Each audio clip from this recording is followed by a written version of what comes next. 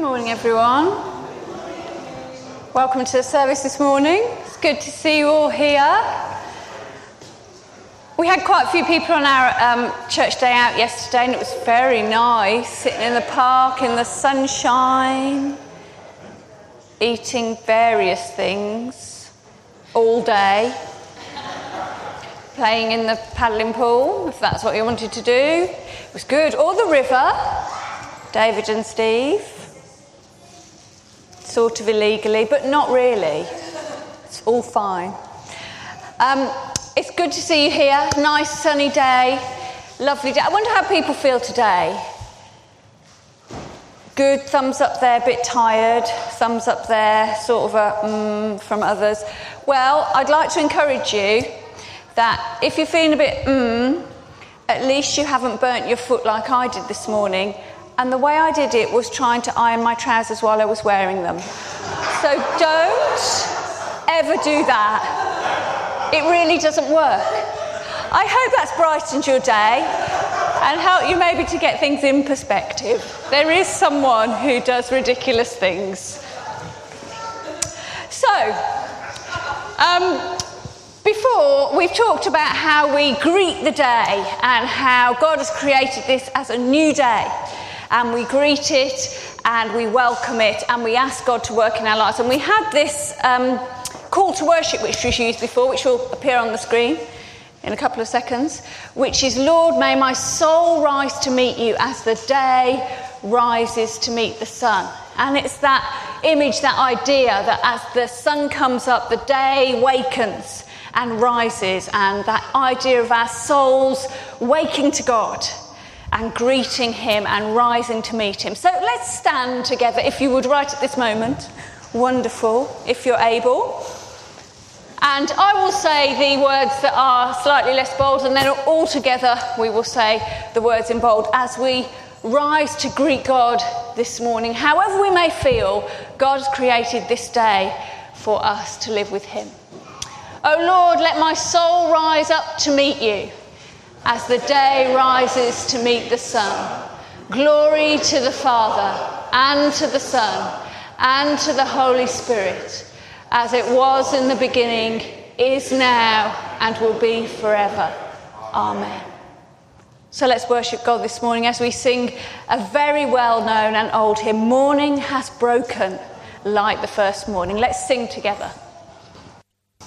God sees the depths of our heart, and he loves us the same. It's good to know, isn't it? I like that. We've been looking at the prayer course. This is our 5th and penultimate session. So next week is the final one. So far, we have looked at adoration, petition, intercession, and unanswered prayer was the last one. That was a few weeks ago because we then had the Fenage Festival and our breakfast service. So this week, we're looking at listening to God and how we might listen and hear from him. So settle back. As always, there was a huge amount in that DVD to think about, lots of practical advice, which if you're coming on Wednesday, we'll look into a little bit more. If not, then you can easily watch it again online and think about it a bit more yourselves. But this morning, we're going to focus on the be still and know that I am God, on listening to God, and also on softening up to God and allowing our hearts to be soft before him. I just want to read Psalm 46, which is where the reference about being still and knowing that I am God comes from, and then we'll sing together as we just go into a time of quiet before we move on to something else. Psalm 46 says this: God is our refuge and strength, an ever-present help in trouble. Therefore we will not fear, though the earth give way and the mountains fall into the heart of the sea, though its waters roar and foam and the mountains quake with their surging. There is a river whose streams make glad the city of God, the holy place where the Most High dwells. God is within her, she will not fall. God will help her at break of day. Nations are in uproar, kingdoms fall. He lifts his voice, the earth melts. The Lord Almighty is with us. The God of Jacob is our fortress. Come and see what the Lord has done, the desolations he has brought on the earth. He makes wars cease to the ends of the earth. He breaks the bow and shatters the spear. He burns the shields with fire. Be still and know that I am God. I will be exalted among the nations. I will be exalted in the earth. The Lord Almighty is with us. The God of Jacob is our fortress. God is our refuge and strength, an ever-present help in trouble. Therefore we will not fear, though the earth give way and the mountains fall into the heart of the sea, though its waters roar and foam and the mountains quake with their surging. There is a river whose streams make glad the city of God, the holy place where the Most High dwells. God is within her. She will not fall. God will help her at break of day. Nations are in uproar. Kingdoms fall. He lifts his voice. The earth melts. The Lord Almighty is with us. The God of Jacob is our fortress.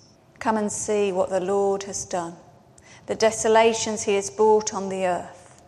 He makes wars cease to the ends of the earth. He breaks the bow and shatters the spear. He burns the shields with fire. Be still and know that I am God. Be still and know that I am God.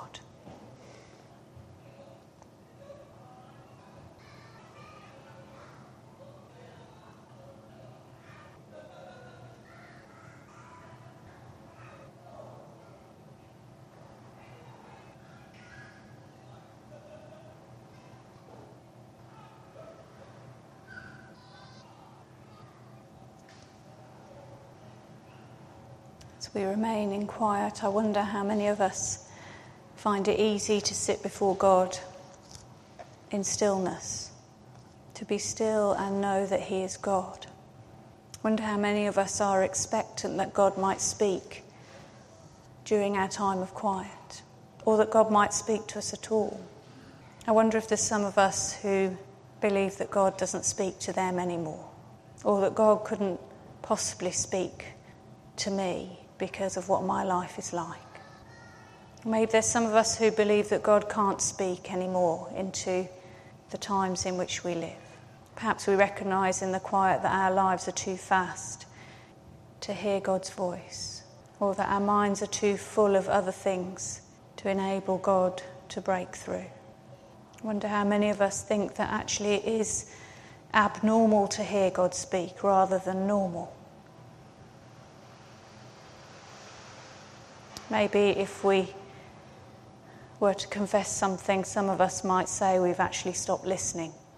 Maybe we don't want to hear God's voice anymore.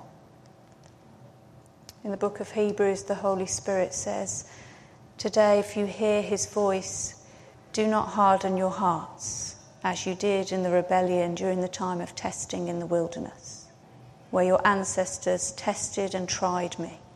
Though for 40 years they saw what I did. Do not harden your hearts if you hear my voice," says God.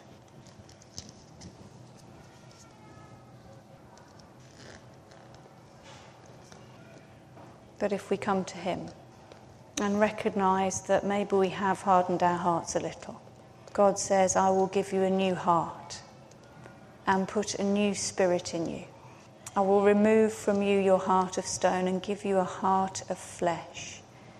And I will put my spirit in you and move you to follow my decrees and be careful to keep my laws."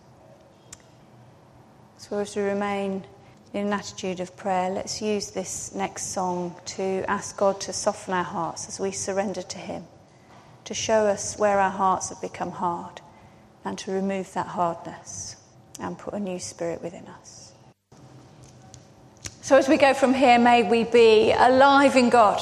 May we know his Spirit speaking to us. May we hear his voice in whatever way is right for us throughout this week and into the weeks and months ahead. May God bless us and keep us and walk with us. Amen. Please be seated. Please do stay for tea and coffee and tea and biscuits. Enjoy. Oh, and Battenberg cake. I knew there was something else.